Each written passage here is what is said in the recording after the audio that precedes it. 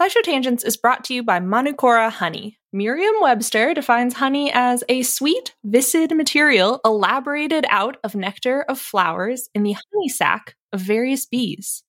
And that's all good and fine, but old Merriam and Webster used some words that I don't know and didn't really hit the mark when it comes to talking about Manukora honey. First off, Manukora isn't just sweet and viscid. It's got a rich, complex taste and a creamy, melt-in-your-mouth texture that you won't find in your average, everyday grocery store honey. And nectar of flowers doesn't cut it when you're talking about the nectar of the Manuka tea tree in New Zealand, the only nectar these bees feed on in the production of Manukora honey. In conclusion, Manukora ain't just your average boring dictionary-defined honey. It's special honey. I know this firsthand. They sent us a jar, a squeeze bottle, and some honey sticks, and we've been sharing them around the office of their MGO 850 Plus, their best-selling honey. It's not the same. It's not what you're thinking of when you think of honey. Look, have you ever think to yourself, if like a company made grapes for the first time, we'd go nuts? I feel like honey is this way, where I'm like, if anybody like made this up, we'd be going out of our minds. But this is like if honey happened again. Did you like the honey, Sari? So I moved into a new place where there's no insulation in the walls. And so I've been drinking a lot of tea. And sometimes that tea needs a little bit of honey. And I initially poured in this honey thinking it was going to be grocery store honey. And then I was like, that's different. And now it's a little breakfast treat. It's a great breakfast treat because it's a little like it's for toast. I could put like this on my butter toast and I'm like, ooh, I'm having an experience. So Merriam-Webster also defines ultimate as the best or most extreme of its kind. Now that one fits Manukora to a T. Indulge in the best or most extreme sweet viscid material elaborated out of nectar of flowers in the honey sac of various bees from Manukora.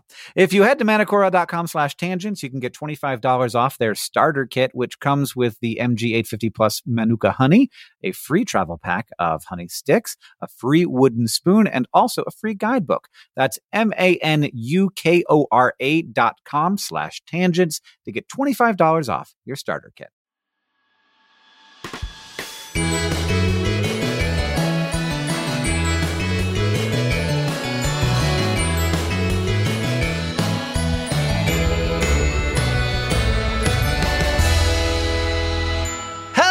Welcome to SciShow Tangents, the lightly competitive knowledge showcase. I am your host, Hank Green, and today joining me, as always, is our science expert, Sari Riley. Hello. Expert is a very generous term. And also our resident everyman, Sam Schultz. Good day, mate. Oh, gosh. With the reboot of the show, I'm going to adopt a new personality and accent. Like every episode, or like from now on, you're going to be Australian? I don't know. Whatever happens, happens. Well, you've already lost it. Finally, our special guest for the week, SciShow Tangents editorial assistant, Deboki Chakravarti. Hello, Deboki. Hello. Deboki helps make all kinds of things, hosts Crash Course Organic Chemistry, also helps me answer the sciencey questions on Dear Hank and John, sometimes on my TikTok. But more than any of that is always here helping us at Tangents, make sure we get stuff right, and answer questions when we're confused. So, Deboki, I appreciate you for coming out. And all three of you, I want to ask you a question because of the topic for today's episode. If you could know when you were going to die, would you sign that contract? Somebody comes up, like a man, he looks very mysterious, he's glowing, and he says, hello, I have you have to say yes or no right now. Do you want to know when you're going to die? You can't do anything to prevent it. You can't take any, you can live your life differently, but you're going to die on this day, and now you know. You don't know how it's going to happen? You don't know how it's going to happen. Ugh. Okay. Is the man telling the truth? The man is telling the truth. You guys are asking a lot of questions for me. I'm just like, no. I have no interest in knowing. Yes, I would do it. I think I would do it too. I don't think it would change anything. Well, I guess that's hard to say because I won't know, but... Yeah. I think the real gamble is if you're going to die of natural causes or not. And that would be the thing that you'd find out. That would be like, oh, shoot. Yeah, if it's 10 years from now, you're like, oh, that's not... Yeah. So, Deboki, tell me what you think of my reasoning here. I feel like the worst part for me about the fact that I'm going to die is that it could happen at any time. Yes. I don't mind the idea of dying. Like, that's good enough for everybody else so far. I should be okay with it. But I want to be able to plan I feel like that's a big life event to have no control over. Yeah, I don't know that knowing when you're going to die is really going to give you the sense of control that any of us are seeking from any knowledge of death. It's going to feel like control, but at the end of the day, the idea of knowing when I'm going to die, like you guys were saying earlier, like it wouldn't change anything. I know for me, it would change everything. Like I would. Oh, it would totally change. I could not live comfortably, and like just the countdown. It would be too much for me to handle. You do already have a piece of knowledge that is similar, which is that you will die. Yeah. Not proven, but true. I am so sure that I would learn and then forget so fast. Like I'd be really productive for like 2 weeks, and then I would just forget and be like, oh, well. Yeah, and then somebody asks you, and they're like, "You found out from the guy who tells you when you die, right? He came to you," and you're like, "Yeah, but I spaced it. It was sometime later. Like it wasn't around now. Yeah. So I just spaced it." Yeah. I feel like for me, and maybe this says a lot about me in ways that I don't know, it would be like any other sort of important date of like, oh, I'm graduating for college in 4 years, counting down to that. And then it's giving me another milestone to look forward to, as opposed, I guess not look forward to, but just to like count down to, because I'm out of those. I'm out of formal schooling, which gave me plenty of like nice milestones of like, I can be done with this. Sari Riley just wants another deadline. That's the thing I was thinking about is like also in terms of planning, like knowing that like, okay, this is the date that I'm planning for. I mean, I know myself and I know that either way, I'm going to wait for the last moment. So I might as well not know what that last moment is. Well, like that's a great point. You are winning me over a little bit, that the reality is that the worst feeling is knowing that you procrastinated up to the point of your actual death. Yeah. It was like for me, I can be like, well, I didn't make it to Ireland, but I didn't know. Yeah. I didn't know if I was gonna die or live. Yep. But if I die and like I knew it and I was like, man, like it was on my bucket list and I just didn't fucking do it. Like I knew when I had to get it done by and I didn't do it. Yeah. All right, everybody. Thank you for answering my dumb question. Every week here on SciShow Tangents, we get together to try to stump and one-up and amaze each other with facts about our world. And we try to stay on topic, but the name of the show is Tangents, so we're not great at it. Our panelists here are playing for glory, but you're also playing for Hank Bucks, which I will be awarding as we play. And at the end of the episode, one of you will be crowned the winner. And now, as always, I will introduce this week's topic with the traditional science poem.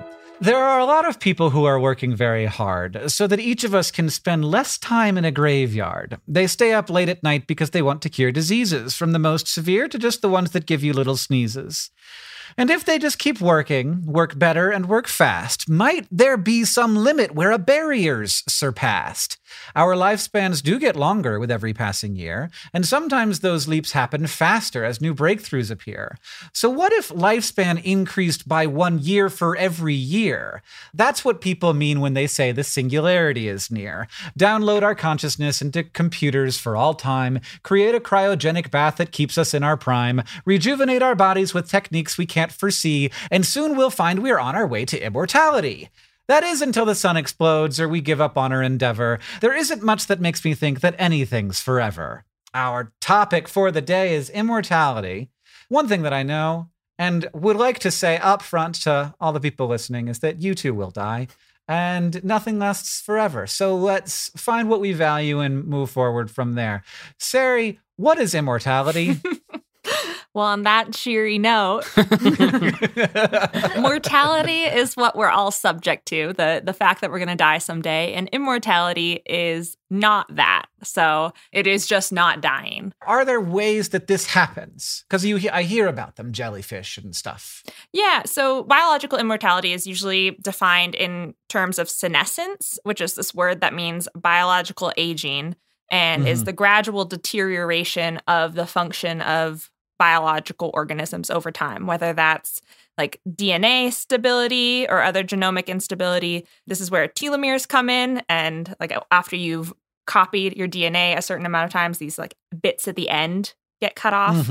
But there's also just things like getting worse at transferring nutrients and your cells getting old and holding their liquids and their things less good. Yeah, you actually do get less good at holding your liquids. Yeah. That's a real thing. And so there are organisms out there that have negligible senescence. That hydrozoan that Hank is mentioning is one of them, where we can't see the biochemical effects of aging in ways that are recognizable to us. So like they have stem cell populations that don't die off, or they can revert back to a less mature form and then grow older again and then revert back and then grow more mature again without losing that biological function. In order to live forever, you also have to not get killed. Mhm. So like living forever, like biological immortality is the idea that like you could, but you're probably not going to because something's going to happen. Like the real problem with immortality is that like you don't get the option of natural death anymore. You will die in an accident. Like if the singularity comes, everyone who dies will die an unnatural death. You'll just get hit by a car eventually. In my definition of immortality, at least, it's like you can stop the aging, like the natural aging of your cells, but you can still get something like cancer as a disease. Right. So like that as a natural cause of death, but like disease that racks your body is different than delaying the effects of aging. I do very much want to delay the effects of aging. Like I don't hold out any hope for immortality, but I would love to be a sprightly 70-year-old. It's hard to get used to this idea, but I may be a little too old to really benefit from the effects of all the anti-aging therapies that are on the horizon, but the horizon is still pretty far away. You got to clear the way for the kids to take over eventually. That's the thing I worry about the most. Just That's true. Yeah. got to That's get some true. new viewpoints in there. Thanks for throwing a little bit of social science into it, Sam. Yeah. The word immortality, I guess its root is mort, which all I know is that means death, but I guess it's named after like the god of death whose name is Mort. Oh, I certainly don't know that. There's the Proto-Indo-European root mare that means to die or like rub away or harm. I don't know, all kinds of bad things. But what was interesting to me is it's also the root of mortgage. Oh, wow. Which means dead pledge. So called because the deal dies when the debt is paid or when the payment fails, presumably because the person is deceased. All right, it is time for our first game of the day. It's a game that I have developed with a little bit of help from Deboki, but I didn't let Deboki know the answers. So this game that we're going to play is called What Lasts Longer?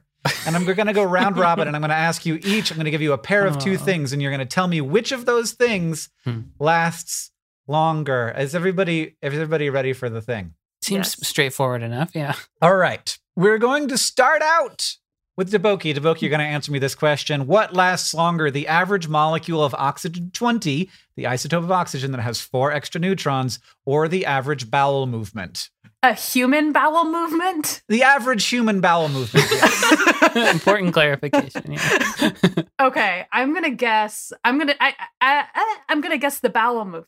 Deboki, most atoms around us will live for as long as the universe, but oxygen-20 exists for only 12 seconds on average before it decays into other things, and that is less time than it generally takes to poop. Mm-hmm. I think that you could probably get one out in less than 12 seconds, but on average, it's more like, I think I saw a generalized minimum of 16 seconds, and I was like, who did this piece? Yeah, I want to know what the start time and end time is. Yeah. If it's 16 seconds, it's not from when your butt hits the seat. I mean, unless you got to the seat late.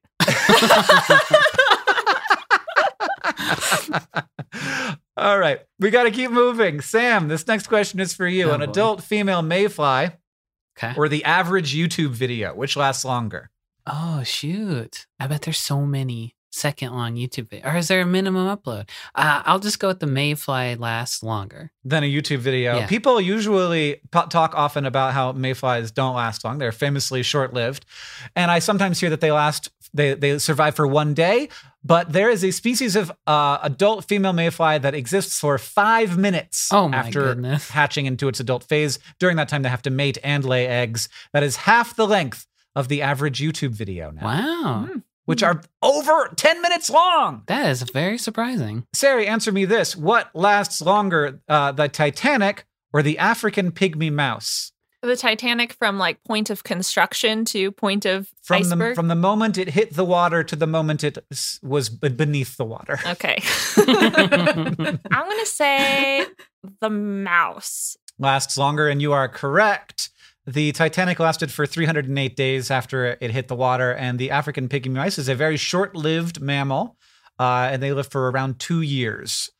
Deboki, it's back around to you. A pigeon or a dandelion, which lasts longer? I feel like dandelions could last a while. I think plants are hardy. I'm going dandelion. Dandelion, on average, can live for 12 years. A pigeon is actually a very short-lived bird at just 6 years. Oh. Sam, we're back around. A cat, or a termite? What the hell? This seems like a double trick question. I'm going to go with a cat. No, Sam, no. The average termite, now an individual termite lives less time than a cat, but a termite queen, can live for over 50 years, and we are not sure. What? We think that they might live up to 100 years. Oh no, that's What? horrifying. to be by far the longest lived insect. It's a bit of a mystery. And other insects that live that long tend to be dormant for a lot of their lives, whereas the termite queen is just doing its business the whole time. So termite queens might outlive people. Whoa. Sari, a chameleon or a peacock, which lasts longer? I'm going to say a chameleon just because. Now, a lot of these ones that I pitched to you, they are actually quite close. This one is not at all. You are wrong. Chameleons live 1 year. Peacocks live 20.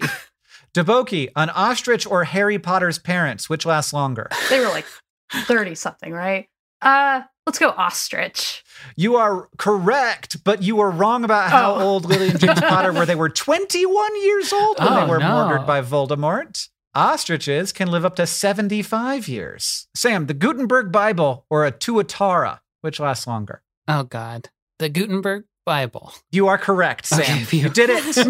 Tuatara, unlike chameleons, can live over 100 years. Ah. So you think they look like lizards, but they are not closely related. And Tuatara, for some reason, live a very long time. The oldest one is 120 years old, and he looks very cute still. I saw a picture of him, whereas the Gutenberg Bible is much older than that. But it's a science podcast, so I'm not even going to tell you how old. Okay. Sari, the oldest lichen or the oldest coral, which is older? Oh, I'm going to say the oldest coral just because marine things have figured it out earlier than land things. I hear you on Logic. that, but Oh, you no. are wrong. Oh, no. The oldest coral that we have found is a deep sea coral. It's over 4,000 years old, whereas the oldest lichen we have found is also in a cold climate. So this is a sneaky thing that when it's colder, you can last longer. Is over 8,000 years old. Very Wow. rude. Wild. Took Oh, all boy. the adaptations from the ocean creatures and then just went into the cold land. Deboki, a tortoise or a clam, which is older? Which lasts longer? I messed up the game. I'm going to go with a clam. A clam is correct. There's a clam named Ming. Ming was collected in 2006 off the coast of Iceland in an ocean dredging experiment where they were doing some science to figure out climate change stuff. Brought Ming up, counted the rings, because you could do that on clams. 506 years old. Oh, whoa. Wow. Oldest individual animal that we know of is this clam. Did they put it back? No, it was dead by the Oh. time they got to it. Okay. Oh. But we imagine that there are others like that out there. And does it hurt? Does it hurt a little bit? It does. That's correct. Sam, the oldest shark or the oldest whale? Oh, the oldest shark. You are correct. The bowhead whale lives over 200 years. That's the oldest whale. The Greenland shark famously lives over 400 years. How does it do that? As far as we can tell, by doing basically nothing ever. Yeah. I love those guys. And finally, Sari, what lasts longer, a sun-sized star or an Earth-sized planet? Oh, no. A sun-sized star? Yes. I don't know anything about space. You chose a good one for me. An Earth-sized planet can last for as long as it wants, as long as it doesn't Oh, get eaten by a sun-sized star. But stars have a lifespan, whereas planets are just rocks. I knew that one. I overthought it. I don't know. Yeah, I panicked. All right, final score. Sari, did you really only get one right? Wow. I'm really bad at this game. Wow, Sari only got one right, 1 point. Sam had 2. Deboki, all 4 correct. Yes. What the heck? Reigning champ. of this one game. Well, I guess that's why you're in charge of making sure we get stuff right. Next, we're going to take a short break, and then it will be time for the Fact Off.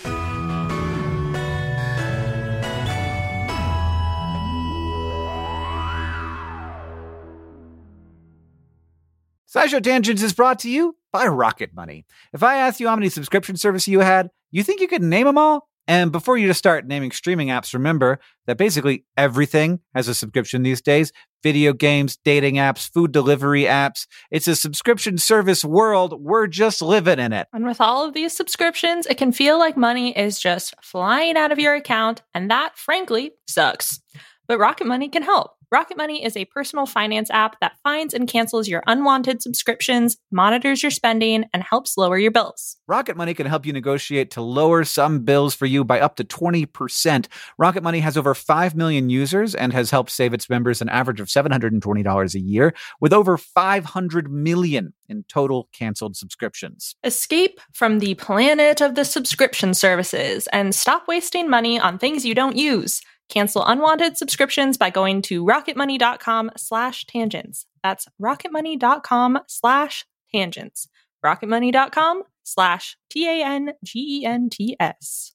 SciShow Tangents is brought to you by Shopify. Hank, when you started your career as the internet science man, was opening an online store something that you were really thinking that hard about, or something you thought you'd do in a billion years? I was making a shop before I was an internet science man. Oh, what?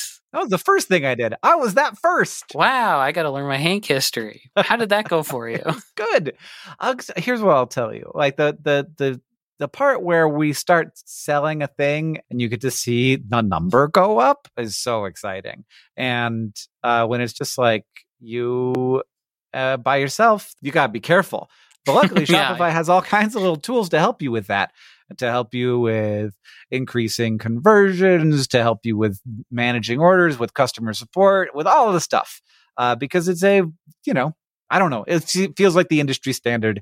And so there are all kinds of plugins that you can use to make your Shopify work for you in particular. That's right. Shopify is a global commerce platform that helps you sell at every stage of your business, from vlogging in your parents' basement to treading the boards of Carnegie Hall. Now, it was my basement. It was my basement of my own home that I was renting, the downstairs of. If you say so.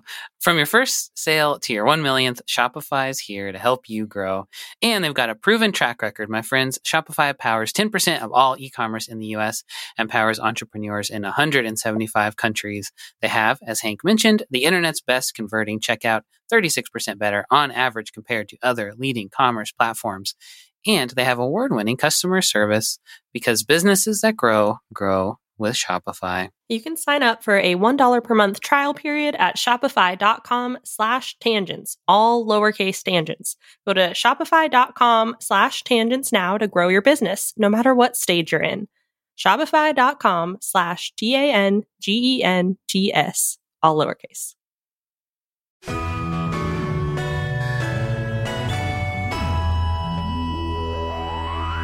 Welcome back, everybody. It's time for the Fact Off. All three of our panelists have brought a science fact to present to me in an attempt to blow my mind. And after they have presented their facts, I will judge them and award Hank Bucks in any way I see fit. And to decide who goes first, I have a trivia question.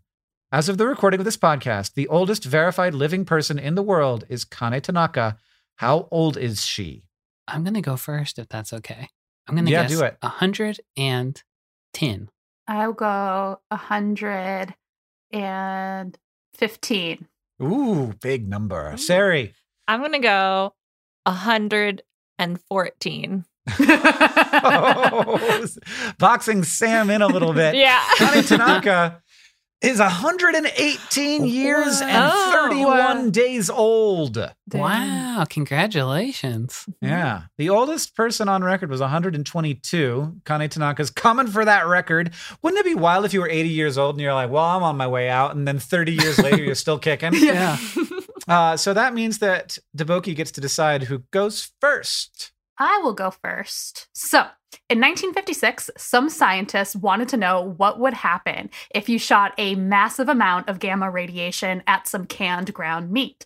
So, they used a dosage that is 200. I'm sorry I interrupted you with that. I don't think Sam You and I can win. beat that lead.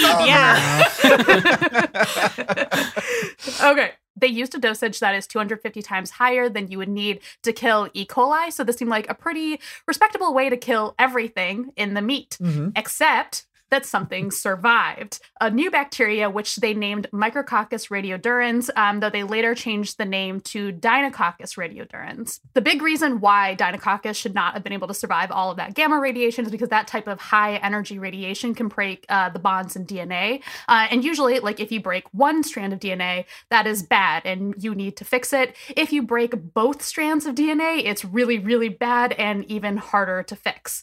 And so it usually doesn't take that much damage like that to kill an organism. If you're an E. coli, you can get to like 8 to 9 of those breaks per like copy of your genome. And at that point, that is like when you will probably die. But if you are Deinococcus radiodurans, though, it takes about 275 breaks per genome copy to become lethal. So it's able to withstand about 30 times more DNA damage than E. coli. So it turns out that Deinococcus isn't any better at preventing that damage, but it is much better at surviving it because it's basically like the Wolverine of DNA repair. So while like all of our cells, they have these types of different DNA repair mechanisms, Deinococcus's enzymes and pathways are just like way better at it. It has multiple genome copies, which means it can have more than 1,000 breaks to piece together, depending on like how much damage you've inflicted on it. So it's basically this like semi-dead organism that can only revive itself by putting together 1,000+ piece puzzle that it also cannot get wrong. And again, there are a lot of DNA repair mechanisms out there, but Deinococcus radiodurans is just like operating at this whole other level. These methods likely evolved to protect the organism if ever gets like dried out or desiccated, which can also damage DNA. But it's also not like DNA is the only thing that gets damaged during desiccation or radiation. There are other molecules in the cell that are going to be damaged too. So it's still not even clear, even though we know that it has these mechanisms in place, it's not clear even like how they can initiate those mechanisms. So scientists are still studying the microbe to learn more. And of course, because we are humans, that means we've done the only thing more natural to us than shooting tons of gamma radiation at canned meat. We've shot Deinococcus into space, where it spent a year outside the ISS exposed to the sun, and it has also survived that. I mean, panspermia is totally a thing. We're not from Earth. We came from somewhere else. Okay. I have a question.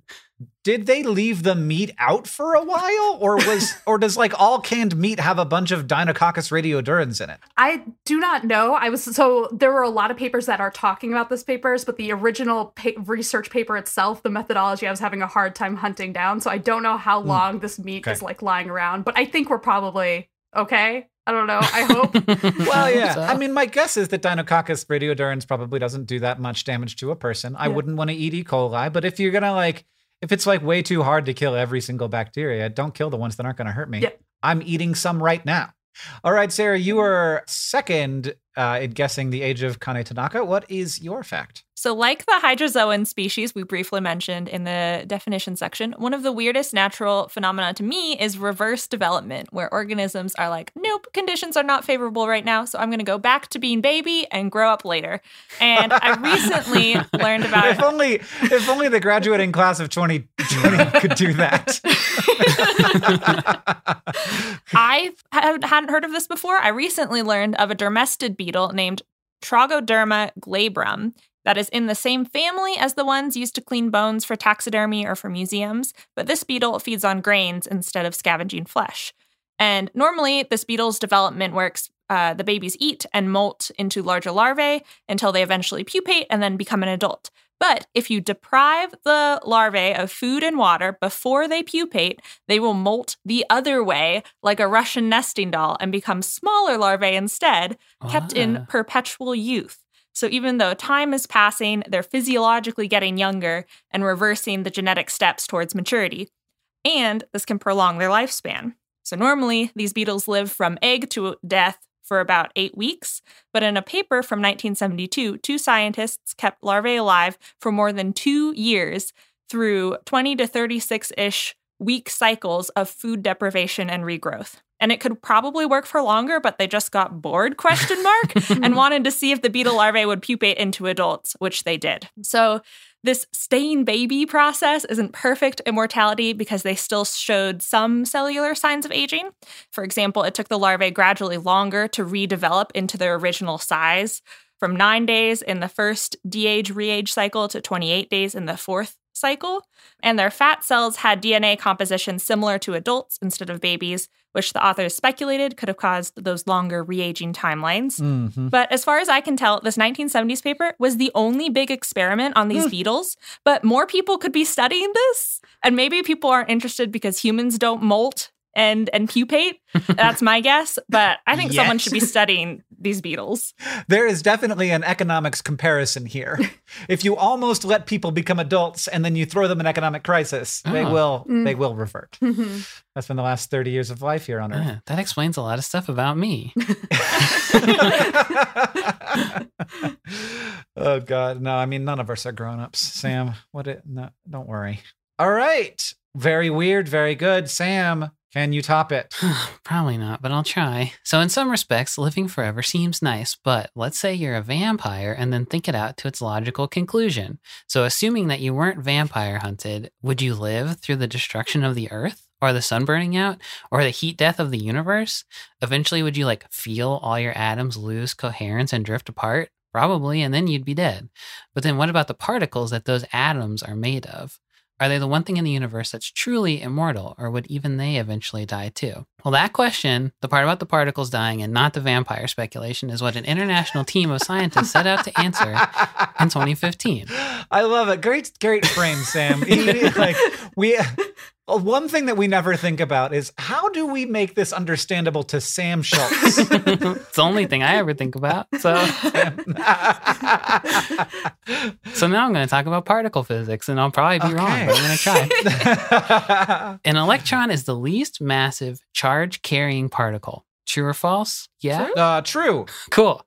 And we've never observed an electron decaying. And in fact, if I'm understanding my brief skim of the Wikipedia article for the standard model of particle physics correctly, a lot of the way that we understand how the universe is put together depends on the fact that electrons don't decay. For one thing, they'd have to lose their charge, which would, I think, disprove the law of conservation of energy, which seems bad. But there are non-charge carrying particles out there that are less massive, like photons and neutrinos, and I guess it's not entirely out of the question that an electron could break the laws of physics as we know them, lose its charge, and split into these smaller particles, even if we've never seen it. So the researchers went to Italy's Barricino detector, which is basically a 300-ton tank of super pure, petroleum-based, quote, organic liquid, shielded from any outside radiation and also under a mountain to further shield it from radiation. It's lined with thousands of special cameras that can detect some subatomic particles, and I think it's basically like an aquarium, but it's full of a known quantity of particles instead of fish. So what they were looking for is there's a hypothetical idea of what it would look like if an electron decayed, and part of that idea is that the electron would let out a flash of light that would be detectable to the equipment in the detector. So they set it to detect this flash of light, and after 408 days, they didn't see any of those flashes. So there are 10 to the 23rd electrons in the tank, which I guess is a super huge number, and none of them decayed. So the researchers were able to math out that an electron's lifespan is probably more than 66,000 yada years, which is 6.6 times 10 to the 28th years, which is 5 quintillion times longer than the universe has been around. And that's that's the lower limit. Yeah. A quintillion is 18 zeros. And since the detector isn't perfect, it's probably even longer than that. That's just as far back as we can math it out right now. So the law of conservation of energy is safe for now, and we can rest easy / be terrified to know that the basic building blocks of our reality will still be floating around quintillions of years after we're gone, even ones that currently make up you, me, and vampires if we have electrons in us, which I'm only 90% sure we do. We have electrons, right? Yeah, I am 100% sure we have electrons. Okay, cool. Phew. Oh, God. Sam, That was really well done, man. Thank you. You got all that right. That Cool. was great. And I love you took immortality to its furthest possible extent. Yeah, I'm not going to be around. No, maybe the Earth isn't going to be around forever, but our electrons will be. And it really seems like maybe forever. Mhm. Though, who knows? Maybe there is a state at which eventually the universe kind of collapses into a bunch of black holes that become future Big Bangs. Not my problem. So Well done. Oh gosh, and now I have to choose between the three of you. I think I'm gonna give Sam. I think I'm gonna give you 4 points because the vampire thing was very good. Mhm. You drilled down and got a bunch of particle physics, which isn't easy, and I appreciate it. And I understood what was going on, which I don't always when we get into that. I'm gonna give Deboki 3 points because that was my second favorite thing, and I forgot what it was already. we were ionizing cans of meat. Oh yeah, you ionized a can of meat for me, which I always appreciate. And Sarah's coming out with 2 because it was also very good.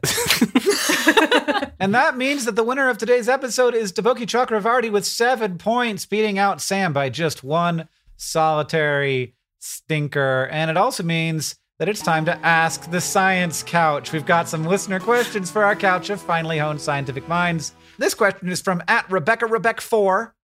What is the science/reality behind cryonics? Can you really freeze something and bring it back to life?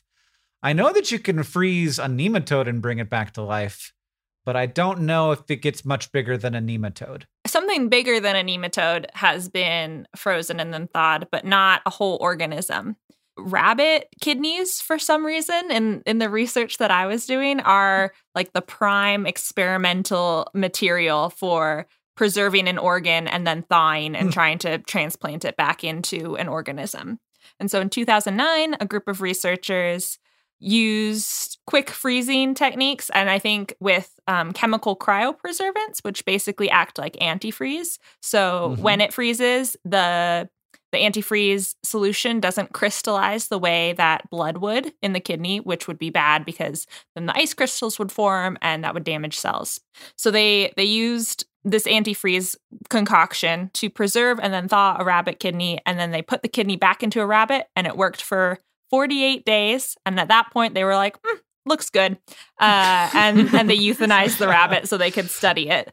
So I don't know if there have been any experiments since then that have lasted longer, but it seems like rabbit kidney transplantation is the most promising field before, I guess, in all of cryogenics, in my opinion. I also briefly researched a company that will freeze your brain, and they say that eventually they'll figure out how to unfreeze it. They just don't We know. promise. Yeah, a lot of that, I think, in terms of like whether or not there's any like science behind cryonics, like there are companies that will do the freezing and whatnot, but the idea that they're actually like they can freeze you just fine, the idea that they're going to be able to revive you is really the crux of the issue. Yeah. And that's going to be pretty tough to do.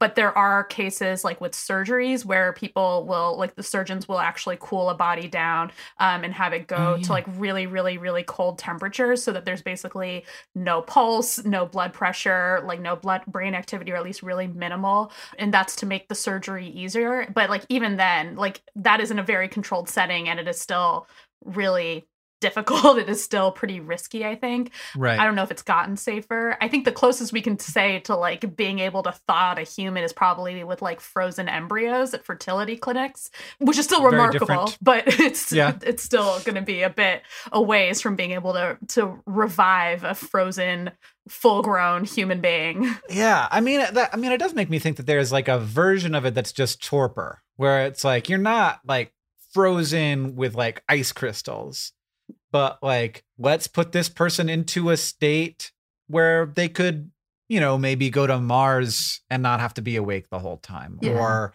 if you're very sick, you put somebody to sleep until they get to a place where, or a person gets to them who can take care of them or something like that. I think something like what you're describing is also a key part of cryonics that we don't talk about as much, because usually people talk about like freezing their brain after they die, whether of an illness or of old age.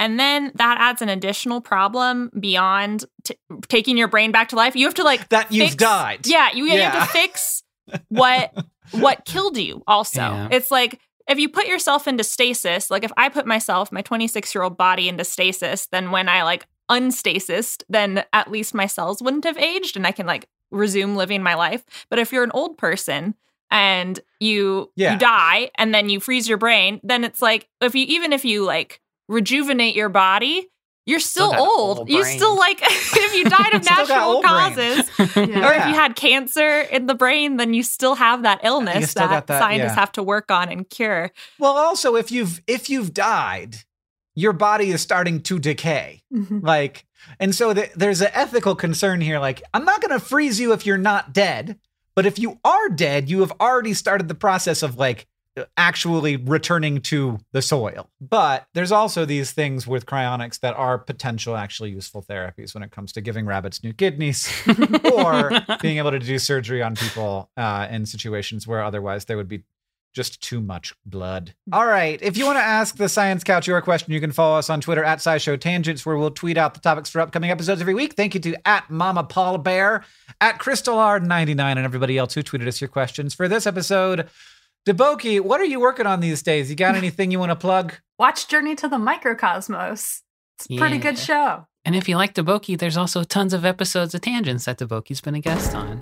If you like this show and you want to help us out, it's easy to do that. You can leave us a review wherever you listen. That's helpful and helps us know what you like about the show. Second, you can tweet out your favorite moment from the episode. And finally, if you want to show your love for SciShow Tangents, just tell people about us. Thank you for joining us. I've been Hank Green. I've been Sari Riley. I've been Sam Schultz. And I've been Deboki Chakrabarty. SciShow Tangents is created by all of us and produced by Caitlin Hoffmeister and Sam Schultz, who edits a lot of these episodes along with Hiroko Matsushima. Our social media organizer is Paolo Garcia Prieto. Our editorial assistant is Deboki Chakravarty. Our sound design is by Joseph Tuna Medish, and we couldn't make any of this without our patrons on Patreon. Thank you. And remember, the mind is not a vessel to be filled, but a fire to be lighted.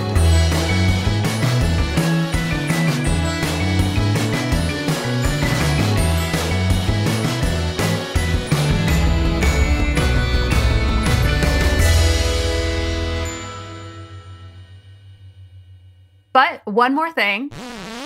One way to immortalize poop is to let it fossilize into what's called a coprolite, a dried out piece of poo. The oldest human coprolite was found in Oregon's Paisley Caves, and thanks to radiocarbon dating, it's estimated to be about 14,000 years old. I just love that there are some people who are like, they look down and they're in a cave and they're like, that's not a rock. How would you ever know that in a million years? I don't know. I'm assuming it's one of those things where once you know, you see it everywhere. Oh, yeah. All you see is rocks and poop. Poop and not poop, probably. It's a binary filter on the world.